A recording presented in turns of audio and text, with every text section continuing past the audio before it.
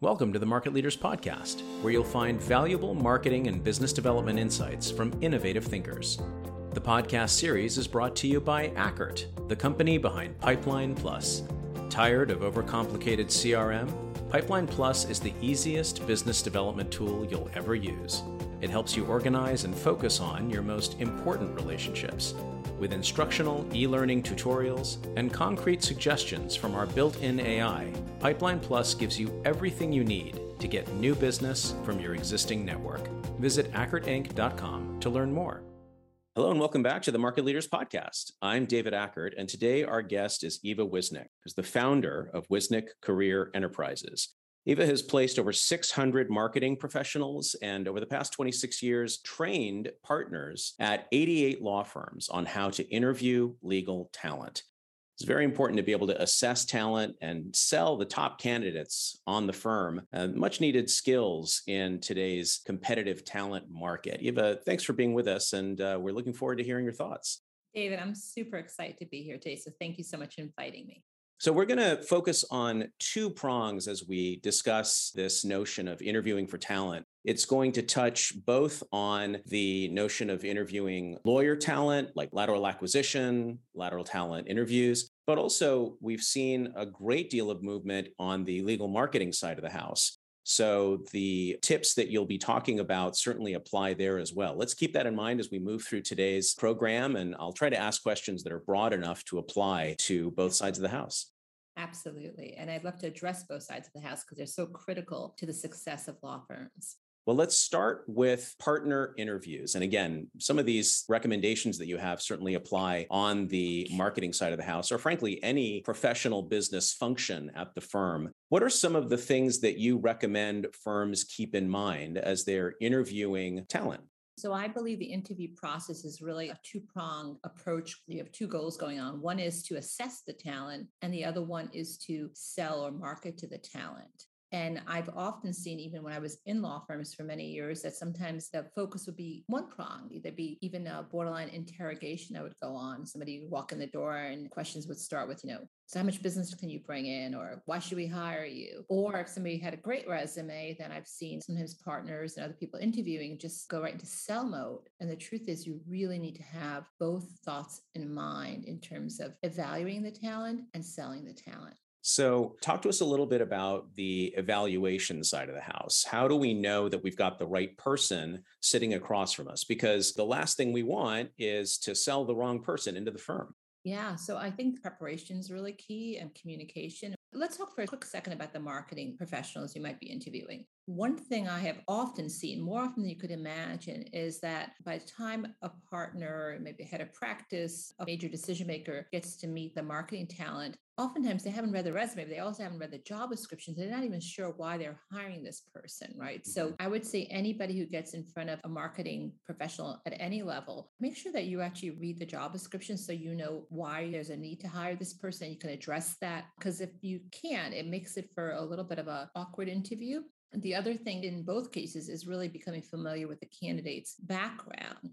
So if you really read the resume before the candidate comes in, there are a couple of things that are going to happen. One is you won't start the interview by saying, so tell me about yourself. And I think all of us know that's a code for I've not even looked at your resume. And I'll talk in a second about why that's so important, but you will also not get the maximum amount of information out of this person because you are trying to read the resume and interview them at the same time. So I would say the preparation is really clear, and it's important to know why you're interviewing this person. I have seen situations with lateral partners where somebody said, oh, you got to meet with this candidate. They're a great XYZ lawyer, or they have a book of business, but that person's background doesn't actually fit into the strategic plan of the firm, or that firm doesn't need more help in a certain practice area, or it just doesn't make sense. So asking, is there a really good business reason for us to interview this person? I think that's a starting place. But with that, David, I think one of the things I have really come to believe, and it underscores every interview training program I do for law firms, is that every interview is a branding opportunity. So what does that mean? That every person that you stand in front of, sit in front of, whether it's an initial interview, whether it's a full round of interviews or a fourth round of interviews, they walk away with an impression of your firm. And, even if you decide you don't want to hire that lateral partner or that CMO or that marketing manager, they will walk away. And that word of mouth, if somebody says, hey, what do you think of XYZ? Or what do you know about XYZ firm? That reputation gets transferred based on their experience with you. So one of the things I really want everybody who's listening to think about is when your attorneys or you yourself, if you're a marketing professional, interview somebody, how you present yourself and the firm and how they leave feeling about that experience, regardless of whether they get an offer or they accept the offer, that goes a very long way. And the last thing I'm going to say there, because I feel so strongly about this, I was recently in Miami doing an interview training program for a law firm. And I said, have any of the lawyers here ever had a bad interview experience? And the hiring partner raised her hand and said, 1987, it was at the Capitol Grill. People have this memory that goes so far back. So thinking about reputation, thinking about how people perceive your firm and how they talk about it, that person across the table from you right now might not be somebody you want to hire, but they could be a referral, a future client, or maybe you'll want them one day as a senior attorney or a partner. So just thinking about it as a long-term reputation building process. Those are great thoughts, Eva, and I, certainly can resonate with that, both having been on either side of that interview table over the years, but also, especially in the legal marketing community, it's a small group at the end of the day, and people talk to each other, right? And so oftentimes folks will ask, well, what do you know about XYZ firm? And if the person they're asking had a bad interview, then that ultimately does a disservice to the firm in terms of their reputation. I'm going to hook something else onto it because I've seen it more than ever. And I know how busy people are, but one thing is the interview process. The other one is the follow-up or how you close it out, right? So one of the things that I've been seeing happening, because everybody's been so busy hiring for the last 2 years, both lateral partners and marketing professionals, is they just ghost people, right? If you decide you don't want somebody for whatever reason, it might not be comfortable to tell them that, especially if they've invested time and you've invested time, but leaving them out there and never to hear from you, nobody feels good about that. So just something to think about, like closing out the process. Don't just leave it to, well, they'll assume we're not interested because we saw them 3 times, but we never got back to them. That just leaves us feeling pretty yucky. Yeah, no question. So great tip here. Be mindful of your strategy and be mindful of their background. Don't go into the interview cold and stay away from opening with, tell me about yourself. So how should we open interviews? Yeah, great question. So here's what I recommend, and I really think this will serve everybody well. Find something on their resume that you are either sincerely interested in or that you can sincerely compliment, and start with an open-ended question. I see that you have a lot of expertise in X, Y, and Z. Tell me about what you enjoy about that most. I see you mentioned you have these XYZ clients or you've built this practice in this specialty. What about that are you most proud of, most passionate about? When you get people talking early on their interviews about things that they're proud of, that they feel good about, it just opens up the energy and I think it makes for a really good exchange. So positive and open-ended, but it's not always easy for lawyers. And I'll tell you why. I love attorneys. I've spent my entire career working with them and I would never trade that for anything. It's been almost 35, 40 years. But as lawyers, they are trained to figure out what's wrong with things. So what that looks like is if you look at a resume and there is a gap, there's something that doesn't make sense, there's something that sticks out, it is instinctive sometimes to start with, and that firm went under, what happened? Or, why did you change firms? Like something that doesn't fit or it feels like there's a piece of puzzle that's out of place. If you start the interview with that, the chances of getting to trust, getting to a deeper place, really learning about that person, I think you're shutting down that door. Well, your recommendation makes perfect sense to me. Look at their resume, look at their background, and double click on a strength or something that opens up the conversation, right? And gives them an opportunity to lean into something that they want to talk about. Makes perfect sense in terms of establishing a foundation for trust. But at the same time, this is a first date, and people are really good on first dates at talking about the things that they talk about on every first date, right? And those things are going to be featured in the resume. So at some point, there has to be some vetting. There has to be some discernment that goes into this process. And I completely hear you. You don't want to start there, because that puts us on the back foot, right? But at what point can you transition into that? And in what ways can you transition to that so that, again, we're actually effectively evaluating? As you say, there's evaluating and there's selling. So talk to us about that evaluation piece. So there's a transition point. Once you start with something positive, something where they can talk positively about things. But again, if you prepare for that interview beforehand, I want you to actually outline a couple of specific questions so that when you're going off on that tangent about, their favorite place to vacation or something you have in common, you both went to Michigan Law School, you both, grew up in the same suburb, then you can say, what I was really excited to hear about, David, is this particular, you mentioned on your resume that you work extensively in pharmaceuticals. Like, tell me about how you were able to build that up. How did you get your first clients? And then you go there, right? So I am not in any way suggesting you don't go for some of the deep dives. I'm just saying you have to get enough trust and momentum in the conversation.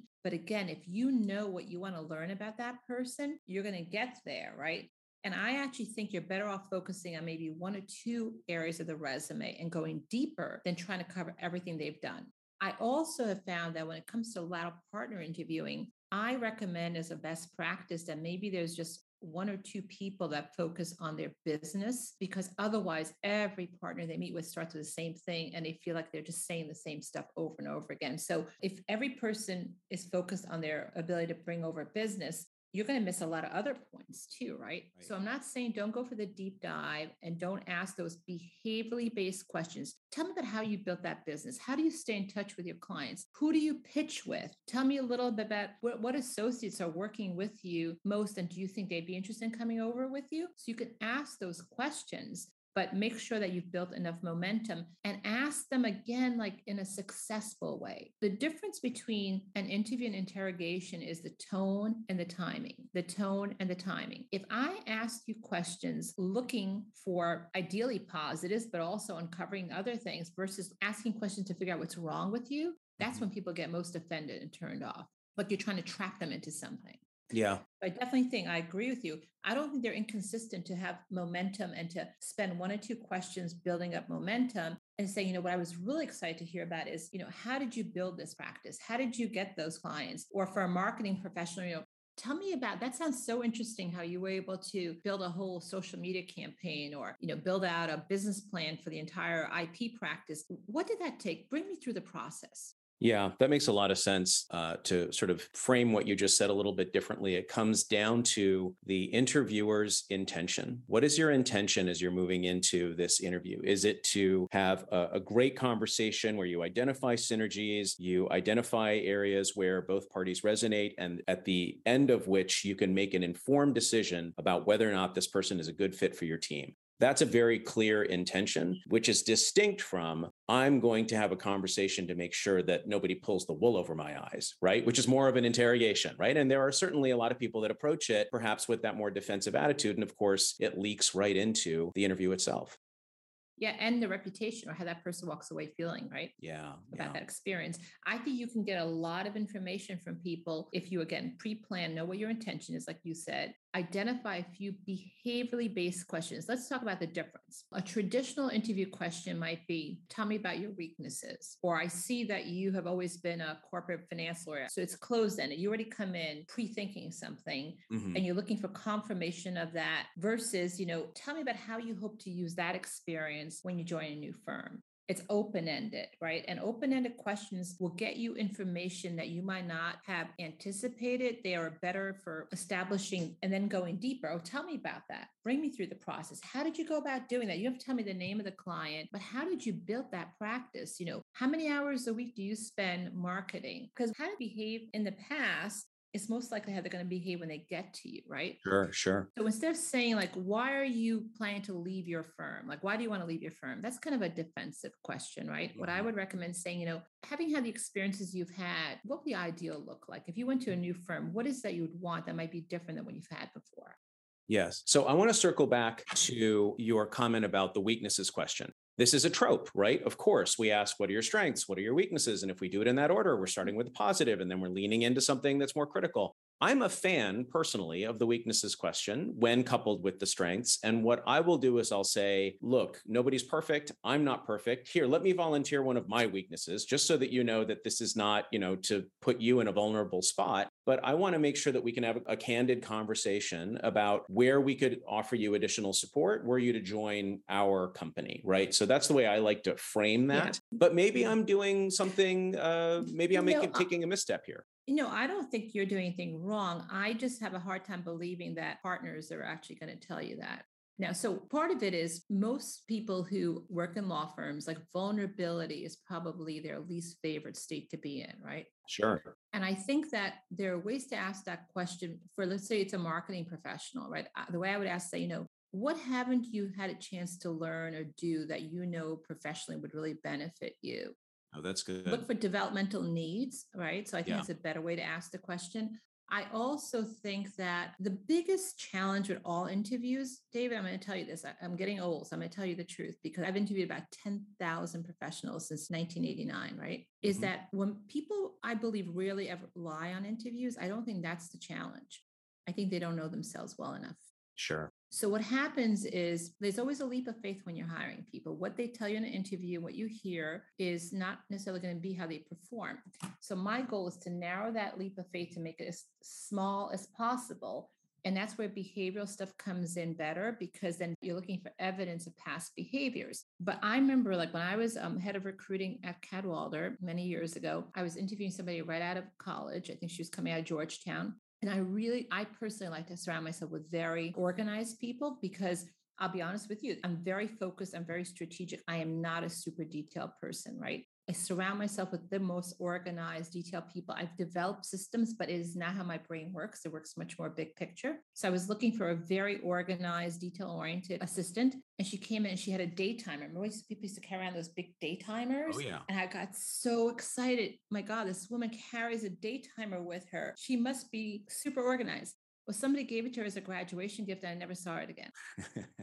Right. But if you say, like, how do you track things? Like, tell me, like, what's your system for tracking how you keep in touch with your clients? Yeah. Hard to make that one up on the spot, right? Yeah. Right. So, so I think we're on the same page. We're just approaching it, from different angles. So I think I rather do it that way, especially if there's something I'm worried about. I think one of the best thing a firm can do, and I've been doing this with the firms I've been doing lateral partner trainings with. I've been doing more of those in the last year than I've ever done before. I make them think about what hasn't worked. So I'll say, okay, I interview partners before I create the program. And one of the things I ask them is like, think about the people you most enjoy working with, that you trust, that you bring to pitch meetings and describe them to me. Tell me about the characteristics of people that you want to have on your cases and what is it about them? So then we try to get the traits. But I will also say, especially to leadership, I want you to picture somebody you hired in the last 2 years that you had great hopes for and they flamed out. Yeah. What was it about them? Let's look backwards so we can look for red flags. Like, for example, somebody who is me, I do everything. I like people who don't talk in we, but they talk in I terms, people who are super demanding up front. And especially if they're trying to rush the process, I think that's made people look back and say, oh, there was something going on. They're probably being asked to leave their current firm. That's where they were rushing the process. So you could look back and see maybe some red flags. I also highly recommend that there's maybe one partner who maybe is on the comp committee or on leadership who really is the partner who talks some more about the business stuff. I think it's awesome if you can arrange this to have one partner who shepherds them through the process, who's their point person, because integration starts at the interview process, right? So does that take a lot of work and coordination? It does, but what's the price of getting this wrong? Yeah, and firms pay it every day. I can so see as you are sharing your perspective how critical it is that firms invest in some sort of interview training, because a lot of these things would not necessarily occur to someone. They would certainly never carve out the preparation time required to reflect on where have our historical successes been, our historical failures. Let's make sure we don't repeat those mistakes. And also let's figure out how to structure the interview so that it really is optimized to produce the intended result. And how amazing will it look to a great lateral partner candidate who maybe will end up with a few offers if they see that you're all working together and rowing in the same direction? They're going to go, wow, these guys and women are coordinated. They articulate very similar messages. I feel like this is a cohesive leadership here. And I think that's what people are looking for. Do you have any additional thoughts as it pertains to landing the best lateral partners and avoiding any sort of key mistakes or red flags? Well, one of the things is, I'm a big believer in the 6 degrees of separation. So, obviously you don't want to jeopardize anybody's privacy if they're going through the process and, and like you can't call their references while they're interviewing, but there's a possibility oftentimes somebody at your current firm has worked with them or went to school with them and knows them, right? So if there's a way to do due diligence during the process, right? And I think that that's really helpful because there's going to be no better confidence builder that you're making the right decision than somebody saying, I work with them. I've been on a case with them. They're responsive. They return phone calls. They're ethical. I knew that woman from law school, and she was somebody who people really enjoyed working with and led teams, right? So just stepping back and thinking about that for a second, because there's quite a possibility that could be something that would happen. I think that one of the big mistakes when I was doing all this due diligence myself with the specific firms I was working with is recognizing that somebody having great contacts does not mean they can bring in business. So I'm not saying you should never hire somebody who's coming from in-house or from the government or from other things, but do they have a plan, right? How are they going to leverage those contacts, right? Because what I've seen happen is sometimes people get very enamored with somebody's resume, the fact that they come out of some prestigious organization, government, whatever, and we just go all the way to they'll be a great addition and maybe a rainmaker, and that doesn't always translate. So great contacts don't always mean business development. I think if you're way down the road with somebody, I think asking them, what would your 60, 90-day plan look like business development wise? This is probably where you can help them tremendously too. But knowing that they have a plan, it's not just a great idea, right? Yeah, no, that's great. And what you're pointing at, again, you made this point earlier in our interview, is how they approach this is how they approach everything. This is just a snippet into how they think, how they prepare for things, and how ultimately they optimize an opportunity. I love that. And that goes back to when we're talking about marketing professionals or legal talent, where if somebody doesn't do their homework, that for me already signals something, including their professionalism and preparation, right? So are they prepared? Do they do their due diligence? Do they come in asking good questions? Because that shows that they're invested too in whatever they're doing. And they should have a better answer for why they're interviewing with your firm better than a headhunter thought it'd be a good place to go check out, right? That's right. So I want to circle back to the references, if only to validate something that you said with my own personal experience. Whenever someone gives references, you know what you're going to hear. Oh, they're great. And, they'd be a great get for you. And I have nothing critical to say about them. If anything, it's just there to make you feel a little bit better about what you've probably already decided you're going to do at that point anyway, right? You're just looking for any kind of last minute hesitation that might be validated. And you're not going to find it in the references that the candidate actually provides. The times when I have looked at someone's background and said, oh, they worked in such and such a firm. Well, I know the managing partner at that firm, or I know the CMO at that firm. Let me go find out what their side of the story is. Does this person check out or not? Right? Because I already have that personal relationship and I can kind of get a little bit more context around it. I understand there are two sides to every story. And so I take all of it with a grain of salt. But I do find that if that person who wasn't even provided as a reference, but who is a contact of mine, and I reach out to kind of check it out, if they say, oh, no, this candidate's great, you should go for it, that is much more meaningful to me than to call the reference that was provided and hear that same thing. So I agree with you. I think we just have to be a little bit careful if the person's employed there. I just did some references for a senior person I just placed, and the firm asked me to do the references, right? And that happens occasionally. I think the questions you ask are the most critical piece of the reference. So I will ask them, describe this person to me. What's their work style like? Open-ended question. Yeah. I'll say, in their next job, where do you think they can continue to grow? What do you think they need to not what's wrong with them? So to me, what I'm trying to say to you is that I do think references can provide some good information if you ask the right questions. I think obviously, if you know somebody they've worked with very well, I just get a little bit nervous that I've seen partners and I pick up the phone and call people's firms, and I've seen that stuff backfire when the person's still employed. I think that is something that is a no-no, and it happens. But I think that what you ask is as important as who you ask. I mean, if it's a peer, if somebody says, call my colleague who sat next to me, my other manager, I mean, that's pretty useless to me. It has to be somebody they reported to, right? Yeah. So I agree with you that it's tricky, but I wouldn't say it's useless. What I see, if I do 3 references, I'll see a theme. There'll be some of the same words used, and at least that gives me confirmation, right? But with that, I think one of the things I really want to underscore for anybody who's listening is where the biggest mistakes are made in hiring at all levels is when we ignore our gut and we override red flags. And I'll tell you this because I've seen it. So what I'll do to a firm with a firm is I'll say, okay, Can we, let's say for summer associates, because I do a lot of interview training with law firms before they go on campus and you're hiring. I'll say to them, can we look at last year's files? Let's say you had 30 summer associates last year, and let's look at who interviewed them. Let's see who exceeded expectations by the end of summer. Oftentimes when somebody didn't do as well as they thought they would, one or two lawyers mentioned something, but during the recruiting committee, it was overridden by, well, but they go to X school and they're top of their class.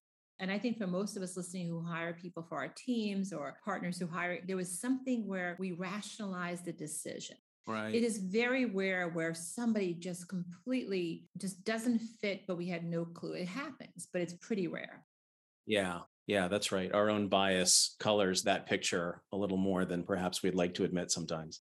Yeah. And that goes back to, like how much you have in common with somebody is not necessarily the best reason to hire them. That's right. No, we should hire them. I really like them. They're a great guy. It's Yes. like, okay, these are I not the know. qualifiers on the job description. 100% not. And I also just want to point out, and I know we're about to close our interview here, but I remember at the beginning of COVID, when all these interviews were taking place virtually, and I was building out a program for a firm. And the former partner who's now in charge of lateral partner hiring full time told me that she had never really sat in on all the interviews, but she was sitting in on them kind of, with her screen down. And she could not believe the conversations that were taking place. They weren't necessarily inappropriate. They just were ineffective. A lot of like, oh, Joe, I know Joe. Oh, your kid plays soccer there, my kid. And she said she could not have believed how non-focused, intentional, productive these conversations were. So, I think some people are fantastic interviewers. And when you figure out who is, because you see their comments and you see how they play out and how they spot talent and are really spot on in terms of their process, get them really involved with the process and really reward them for that. But just kind of keep track of, what's working and what's not, and keep tweaking, but behaviorally based questions, making sure people are prepared for interviews, moving the process along, and thinking of every interview as a branding opportunity. I think those are some keys to this whole thing. Those are great takeaways, Eva. Well, thank you so much. It's so clear that when a firm works with you, they would be taking their interviews to the next level. And the thoughtful ways that you phrase the questions and the intention that you help firms bring to the whole process so that ultimately the outcome is a reflection of what they want and not necessarily what they've habitually been doing is really important. So I so appreciate you sharing your thoughts with us today. That's great. Yeah. And our website, Wisnik.com, www.wisnik.com, has all the information on there. And it is a program that I truly love because at the end of the day, what are law firms if it's not all about talent? That's the key to all their success, whether it's marketing professionals, future lateral partners, it's all about the talent. So thank you so much for having me here today, David. It's been a pleasure. All right, everyone, www.wisnik.com. Check it out. Eva, thanks for being with us. Today's episode was brought to you by Ackert, the company that solves business development problems for professionals around the world. Visit ackertinc.com to learn more about our consulting, coaching, and technology solutions.